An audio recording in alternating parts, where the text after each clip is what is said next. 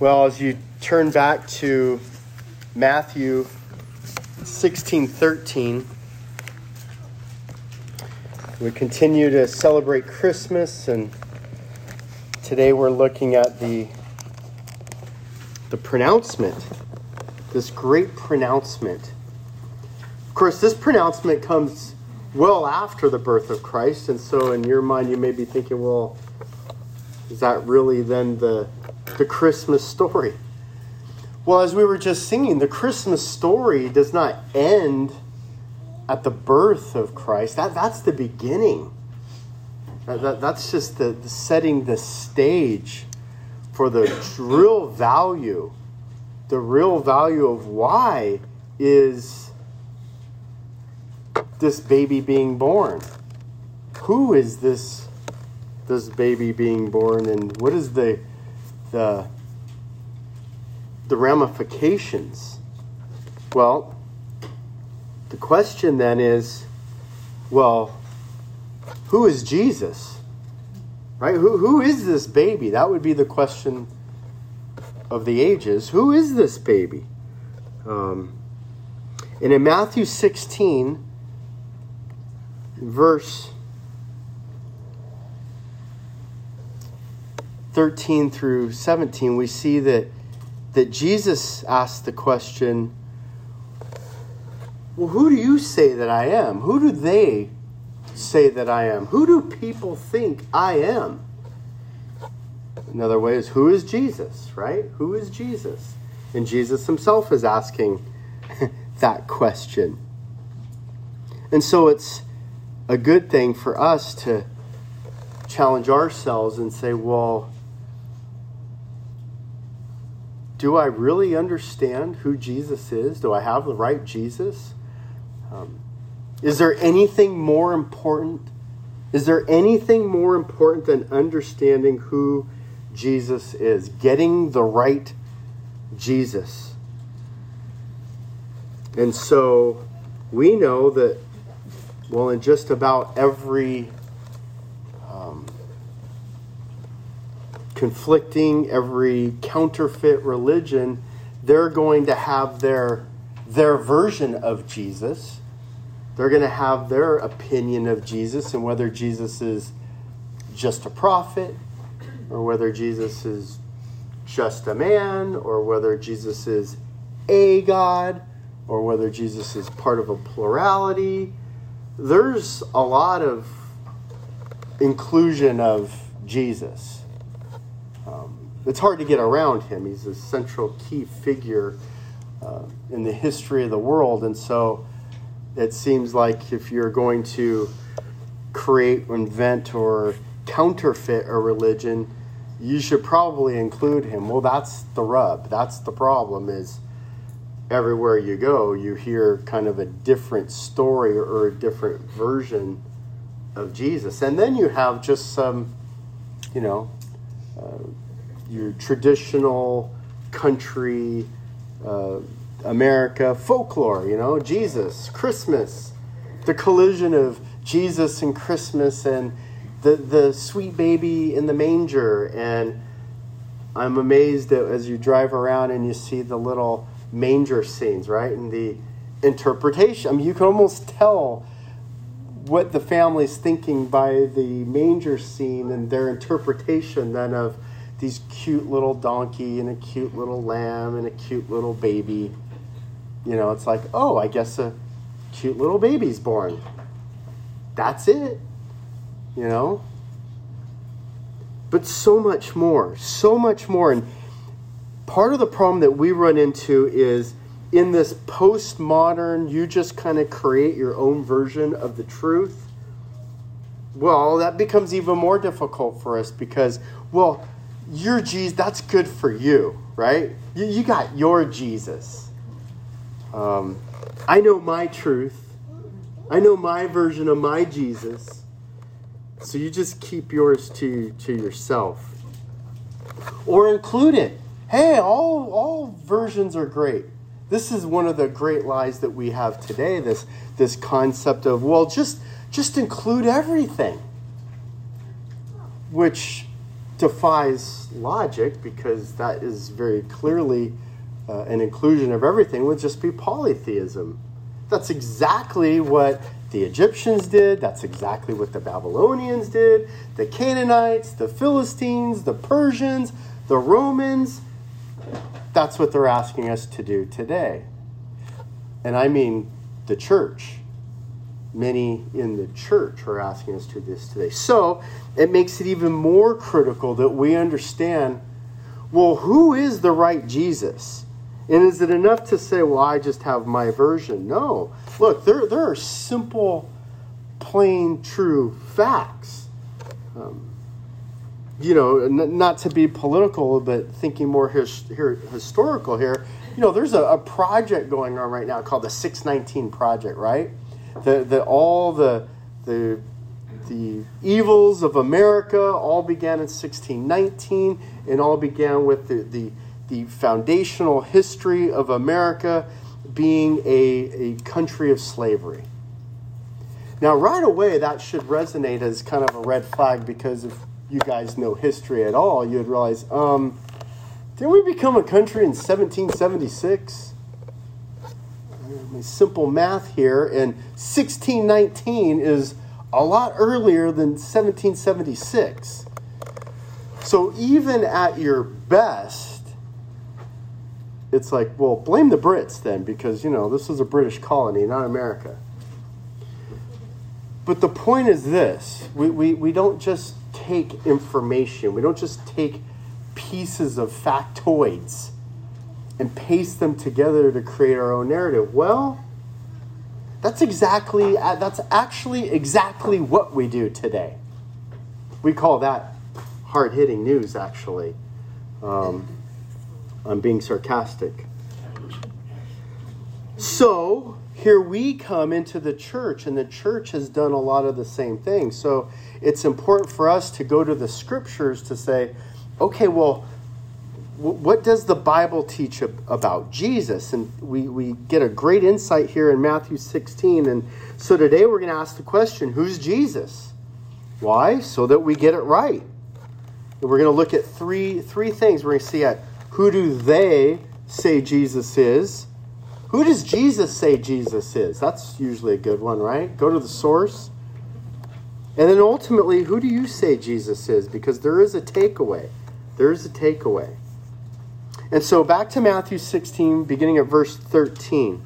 Now when Jesus came to the district of Caesarea Philippi, he began asking his disciples, saying, who do people say that the Son of Man is? Now remember, they just had this interaction with the Pharisees. Jesus is warning about the teaching of the Pharisees, the teaching of the Sadducees. These are the quote-unquote Jewish men of God of the time. This is the clergy. This is a warning against the pastors, right? Hey, be careful what they're saying. Be on guard to what is being said. Well, how do I know? Because that guy sounds pretty good. Well, you know because you cross-check that with the Word of God. And I would encourage you, yeah, of course, like Bereans, you study, you make sure that what I'm saying is accurate. And that's why I attempt to teach directly from the scriptures. So when Jesus came to the district of Caesarea, he began asking, who do the people say that the Son of Man is? Well, right away, he kind of throws out this little title. It's a pretty clever little throwaway line, right? It's like he's not just saying his name, he's actually throwing out a godly title. He's actually throwing out or an element of his deity. The Son of Man is not a human designation. It's actually a very spiritual, it's a designation used only for the Son of God, which is really weird because you think the Son of Man is the Son of God, but there is a Son of God, yeah. And if you've noticed, Jesus has a lot of different titles and names. So the Son of Man is already like, here's a little hint, here's a little indication, right? But who do they say that I am? Verse 14. And some of them said, well, some say you're John the Baptist, which is kind of weird because there is a John the Baptist, right? So there's two different people, but some are thinking, well, maybe you're John the Baptist, and that was, confusion early on. King Herod, when, they weren't sure exactly who this John the Baptist was, because he came with authority and he came preaching and proclaiming the Christ, but nonetheless, some thought he was John the Baptist, while others thought he was Elijah. Right? Elijah, well, you know what? In Malachi 4:5, the scriptures say, look, I will send Elijah before the dreadful day that the Lord will come. So the great hope for the Israelites was, hey, the Messiah might be this resurrected Elijah. And so there was a traditional hope that, well, Elijah's coming back. In fact, when they celebrate their Passover, the Seder, they would actually, leave part of the meal there and leave the door open. That's part of their tradition, is to leave the back door open in the Seder for Elijah to come back home. So some are thinking, hey, maybe he's Elijah. While others said, well, what about Jeremiah? In the Apocrypha, there were accounts of Jeremiah possibly coming back. Or possibly just one of the prophets, just one of the great men of old that the Lord is calling back. Because here's the thing, the power, the message, the uniqueness that Jesus is presenting is different than normal.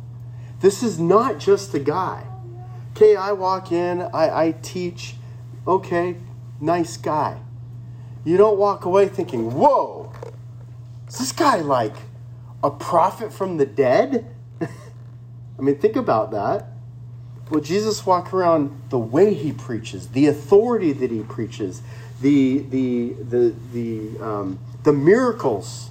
He's special that it makes everybody around him think, wow, there's something above and beyond with this Jesus. And so Jesus is asking, well, what's word around the campfire? Who do they say that I am? And if you could put yourself there in that situation and put yourself around the campfire. And here in Washington, we've all been around the campfire, and you start talking about things, and you start talking about serious things, and then you start coming up with your crazy conjectures and black helicopters and all kinds of stuff. And the good conversation all of a sudden gets on the crazy train real fast, right? And you can almost see this happening here, where they're starting to talk about all these different conjectures of who Jesus is. And Simon Peter's like, whoa, you know what? Stop. You are the Christ. I'm tired of all this nonsense. I don't want to hear any more of it. You're not John the Baptist. You're not Elijah. You're not Jeremiah. You're not one of the prophets. Thou art the Christ. And then he comes over the top even more. You're the Son of the living God. Whoa. You tell him, want to talk about the gauntlet, right? He just puts it, boom. There it is. Now, again, we tend to think of Jesus as like this is all part of his name, the Son of the living Christ. This is a major proclamation of this time where he's sitting there saying, you are the promised hope of the coming Messiah, the God King, the man King. You are him. You are the Son of the living God. Well, the Son of a God is a God, right? I mean, do you guys understand what's being said here? This is a major proclamation. And Jesus says to him, Blessed are you, Simon Bar-Jonah, because flesh and blood did not reveal this to you, but my Father who is in heaven. You are exactly right. But it's not because you're smarter than everybody else. It's not because you're better than everybody else. It's not because you have greater faith than everybody else. You know why you're right? Because my Father revealed it to you. This is a really important takeaway for us. We are blessed. We are so blessed to know who the real Jesus is. We are so blessed to have that revealed to us. But be careful that you don't think somehow in your arrogance and somehow after 5, 10, 15, 20 years of being in the church, that somehow you think that it's because of you. You've studied enough. You've read so many books. You've read the Bible over and over again that, you know what? I know because I've done something. No. Just like God revealed it to Peter, God revealed it to you too. You would be utterly blind, deaf, and dumb. You would sit there and be flailing about, wondering who Jesus is with all your conjecture too. And so two things. One, it should be humbling for us. But even more importantly, it should be encouraging, exciting to know, you know what? Out there we have family and friends that don't know Jesus. And we don't have to be Billy Graham. We don't have to be the greatest preacher of the world. We just need the Lord to open up their hearts too. And so we plant seeds. We water. We love. We live. And God causes the growth. So who did they say Jesus was? They said Jesus was a lot of things. But the eyewitness, the person there living, watching, following Jesus, proclaims rightly that Jesus is the Christ, the Son of the living God. What a beautiful proclamation. What a beautiful announcement. Well, who does Jesus say that he is? Our ladies are going through a great Bible study. They're studying the Bible. They're studying the book of John. And in the book of John, the Gospels were written with purpose. The book of Matthew was written with a purpose to tell the story of Jesus, but with an emphasis on showing that he is the king, right? We see that in Luke that there's a Jesus, and he's a man, and he's a servant. So Luke is written with Jesus from a perspective of he's a servant. And then Mark is written, he's a man. He's a man. And so a lot of the humanity is pointed out in the book of Mark. But then John's mission is to show Jesus is the living God. And so what we see in John is we don't see a genealogy story. We don't see the birth of Christ as a human in the book of John, because we see the deity of Jesus. And what we see are these amazing I am statements. So who does Jesus say that he is? Well, he makes a lot of proclamations of who he is. And so in John 6:35, he says, well, I am the bread of life. I'm the bread of life, which again has that double meaning of not just being, when you think of, okay, in order to live, I have to eat, I have to have bread. He's like, look, in order for you to live, I'm your bread. I'm your life, right? But there's a double conundrum kind of a thing going on, because there's the Passover and the whole offering and communion and the whole idea of the bread. And so Jesus says, listen, let me be clear. I am the bread. I'm the bread. I'm the body. And so that's part of when we're taking communion, when we honor him and remember him with the bread, the symbolic gesture of the bread. He's like, I am the bread. I'm the sacrifice. Wow, okay. John 8:12. I am the light. I am the light of the world. I am the illumination. I am the awakening. The world is a dark, sinful, wicked place. I am the light. Now again, think of that as a proclamation. You're talking to your family, your friends, your neighbors. You want them to know Christ. You want them to be a Christian. And probably not the best way to direct and say, if you're confused, just look at me because I'm the light. Right? I'm not the light. Jesus is the light. He is that city on a hill, that beacon shining bright at all times, that draws its attention, that opens your eyes. He's the great light. John 8:58.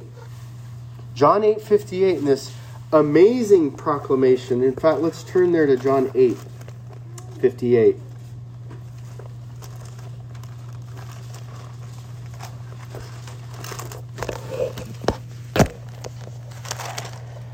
And so in John 8:58, I'll start in verse 57. The Jews therefore said to him, "You are not yet 50 years old, and you have seen Abraham?" Remember,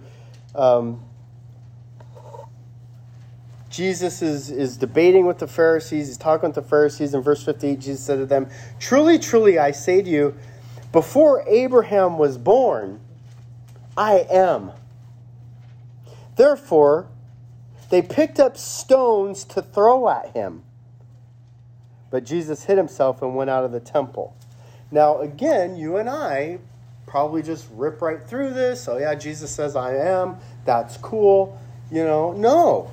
Look, first of all, when we look at the structure of the written word and you look at the grammar, it's like the present tense, the past tense, the future tense. The tense has meaning.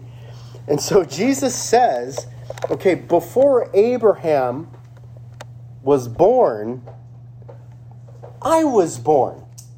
That's what you would think, right? I was, past tense. He says, no, before Abraham was born, I am. It's like, wait, that's bad grammar, Jesus. No, that's correct grammar. That's exactly what he's intending to say. Not only was I before him, during him, I am still happening. I am. And his I am is continuous.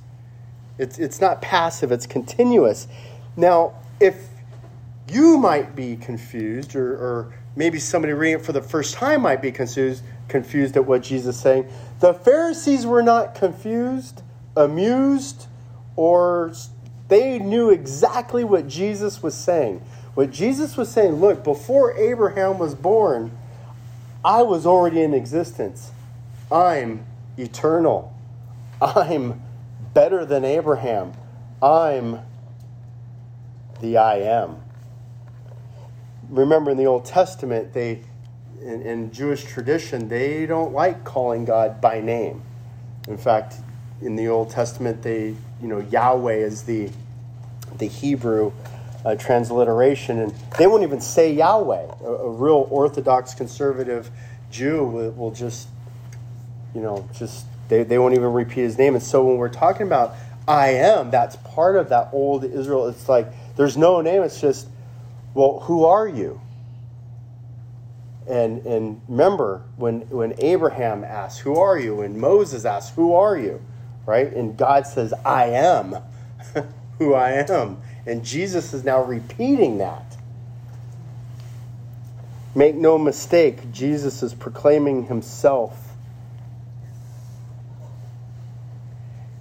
John 10:9, he says, I am the door. I am the door. Again, that's a great picture in the scriptures. The door is the way. Remember, in the early church, the early Christians referred to themselves as the way. The way to what? The way to the door, the way to Jesus.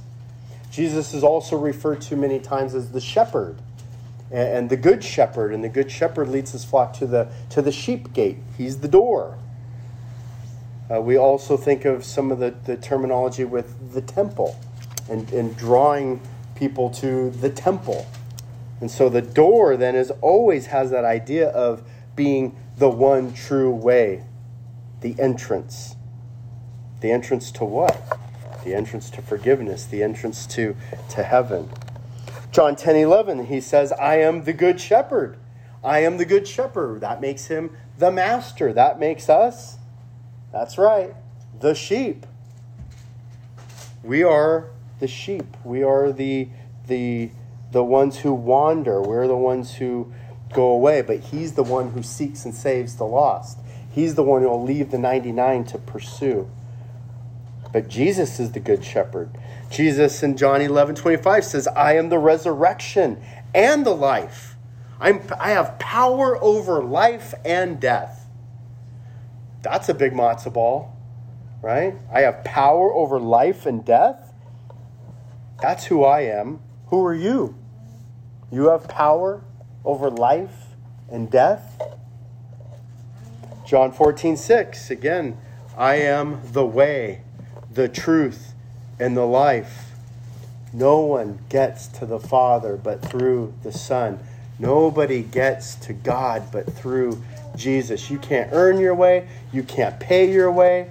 You can't do anything to get to the Father but through the Son. And there's not many different ways. Again, the biblical pattern that we see throughout the Scriptures, there's only one way to the Father. One way. You don't get to pick your way, Adam and Eve. It's not about you picking your way to cover your sin.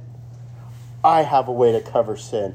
Blood, atoning sacrifice. There's only one way to save yourself from the great flood. That's through the door, on the ark, my way, no other way. Everybody else dies.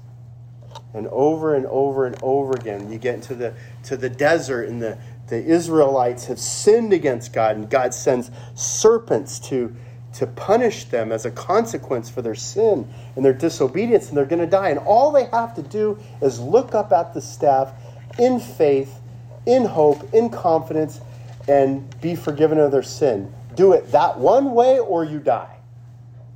Many decide, I'm too good for that. Right? One way. Put the blood over the posts. Put the blood over the posts of your doorway, and the angel of death will pass over your household and not strike you down. My way, one way, the only way.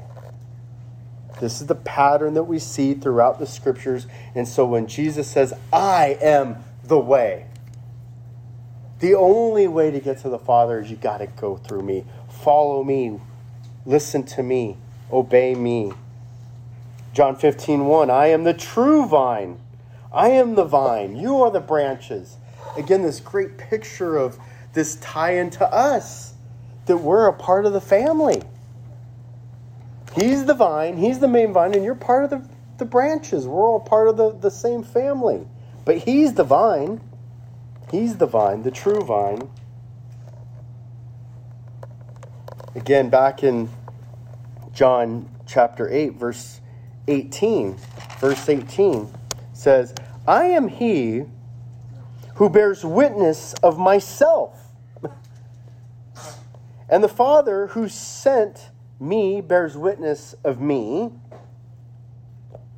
And so they were saying to him, where is your Father? And Jesus answered, you neither know me nor my Father. If you knew me, you would know my Father also.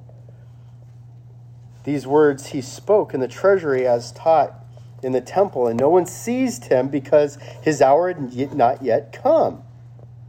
And he said, therefore, again to them, I go away, and you shall seek me, and shall die in your sin. Where I am going, you cannot come.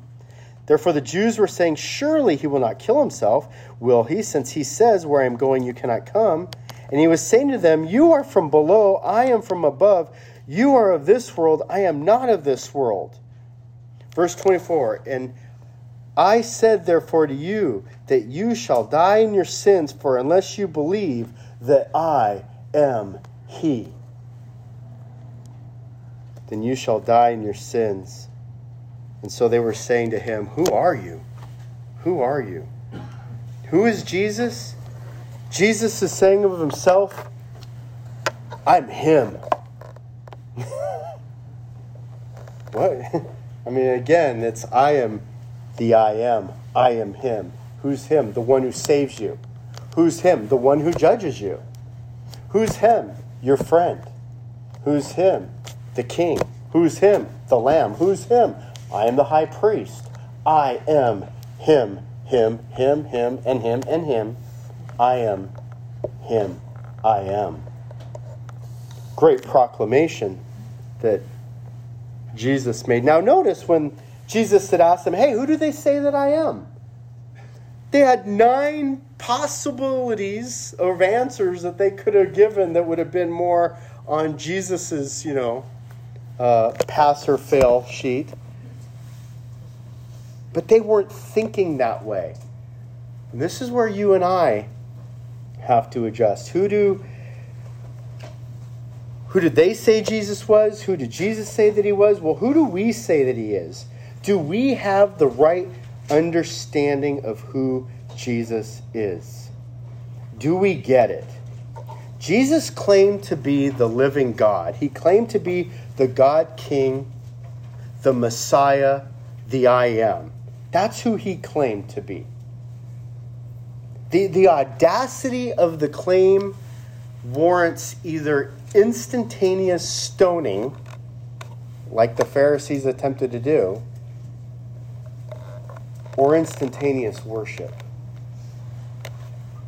And so that's where we're at. We have to ask ourselves, well, who is Jesus? Who do I believe that Jesus is? Do I have the right story? Do I have the right document that tells me who Jesus is?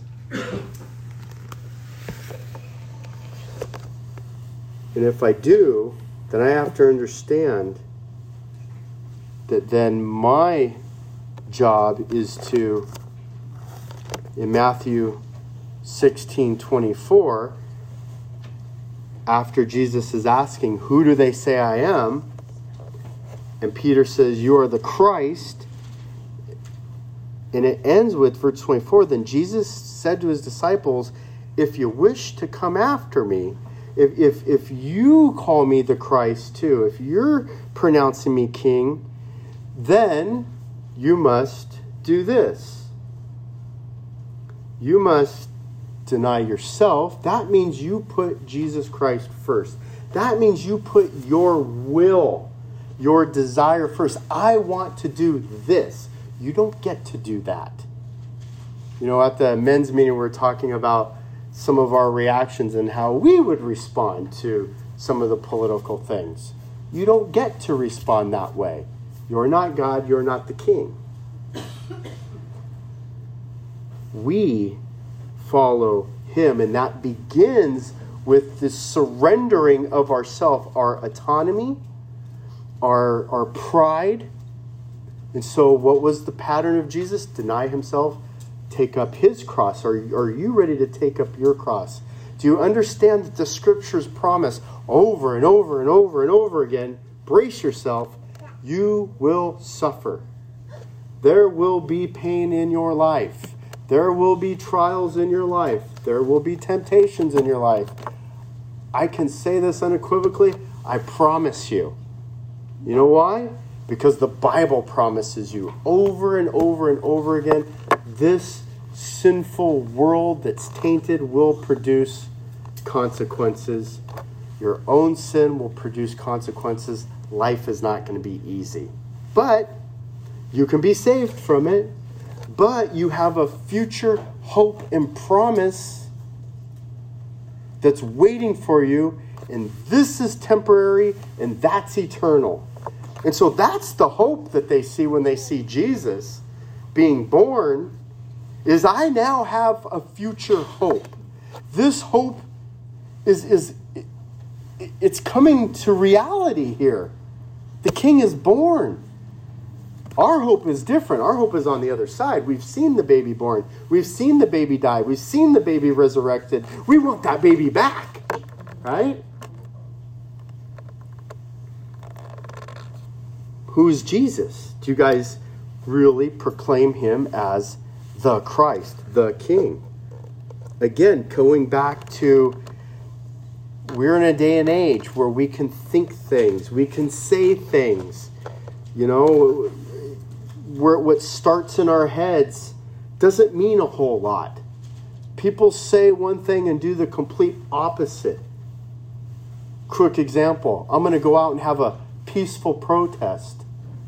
Well, what does that mean? What does that mean? Man, maybe mostly, kind of.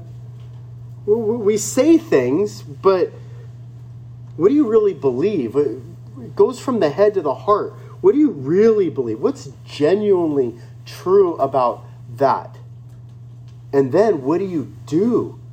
It goes from the head to the heart to the hand. What do you physically do? We are called to be obedient. We are called to deny ourselves, take up our cross, and follow Jesus. Be like Jesus. We're called to have fruit. Matthew 7, if you turn to Matthew 7, it's very, very clear. We are saved by grace through faith, not of our own. It's a gift from God. God reveals it to us. The way we are saved is by faith, not by works, not by actions, not by deeds. Once we are saved, then we should see the fruit of that salvation. Matthew 7:17, even so, every good tree bears good fruit. You say you're a Christian tree, let's see the Christian fruit. But the bad trees have bad fruit. How come the Christian tree has the non-Christian fruit all over it? A good tree cannot produce bad fruit, nor can a bad tree produce good fruit. Every tree that does not bear good fruit is cut down and thrown into the fire. That's gentle.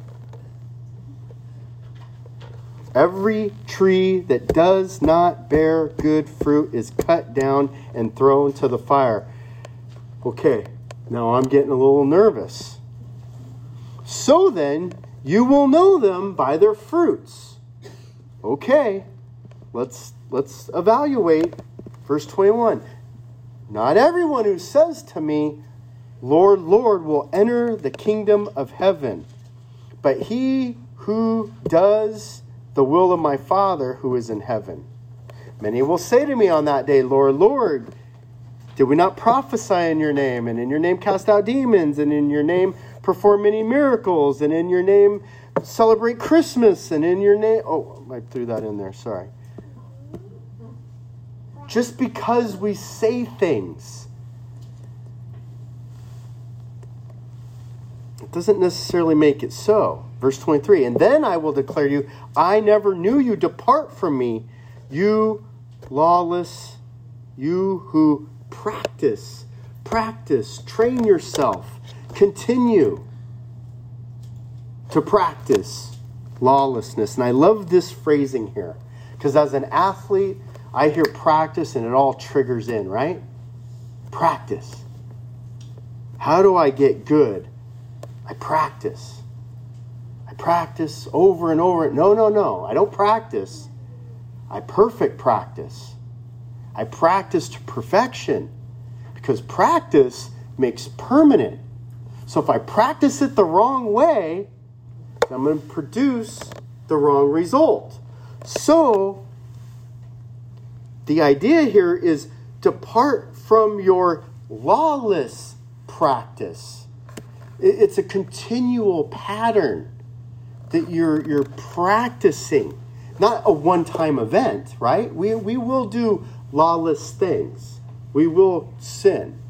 The idea here is we're looking for your fruit. Are you bearing any fruit, or do you continuously practice doing the wrong thing? You're actually practicing to produce bad fruit. Now, you may be practicing to produce good fruit, and sometimes you have some bad apples. That happens. But practice following Christ. Practice following him. And so, who do you say that Jesus is?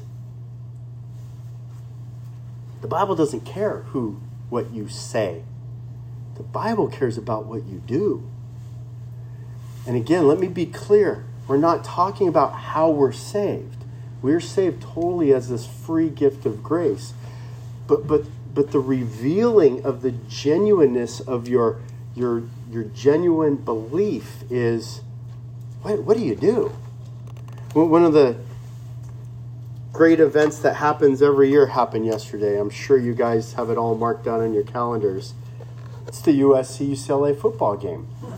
It's a beautiful thing. And you got one city, and if you guys don't live there, I mean, they've got these two major colleges, and they're 10 miles apart, and all the kids go to school together in high school and grow up together, and then they graduate, and then they work together forever, and you've got these two schools. And in one of the great traditions of college football, they're the only school in college football that they both get to wear their home jerseys for their games. So they have their beautiful colors, right? Their beautiful colors are both together on the field at the same time. Now, here's what you don't do if you're a Trojan fan. You don't wear baby powder blue. It's disgusting, right? Well, but in my heart, I'm a Trojan. No, you don't wear that. You don't wear purple when you're a Cougar, right? That's... Why then do we think that serving Christ is any different? Well, inside I follow Jesus, but outside I wear the other team's gear.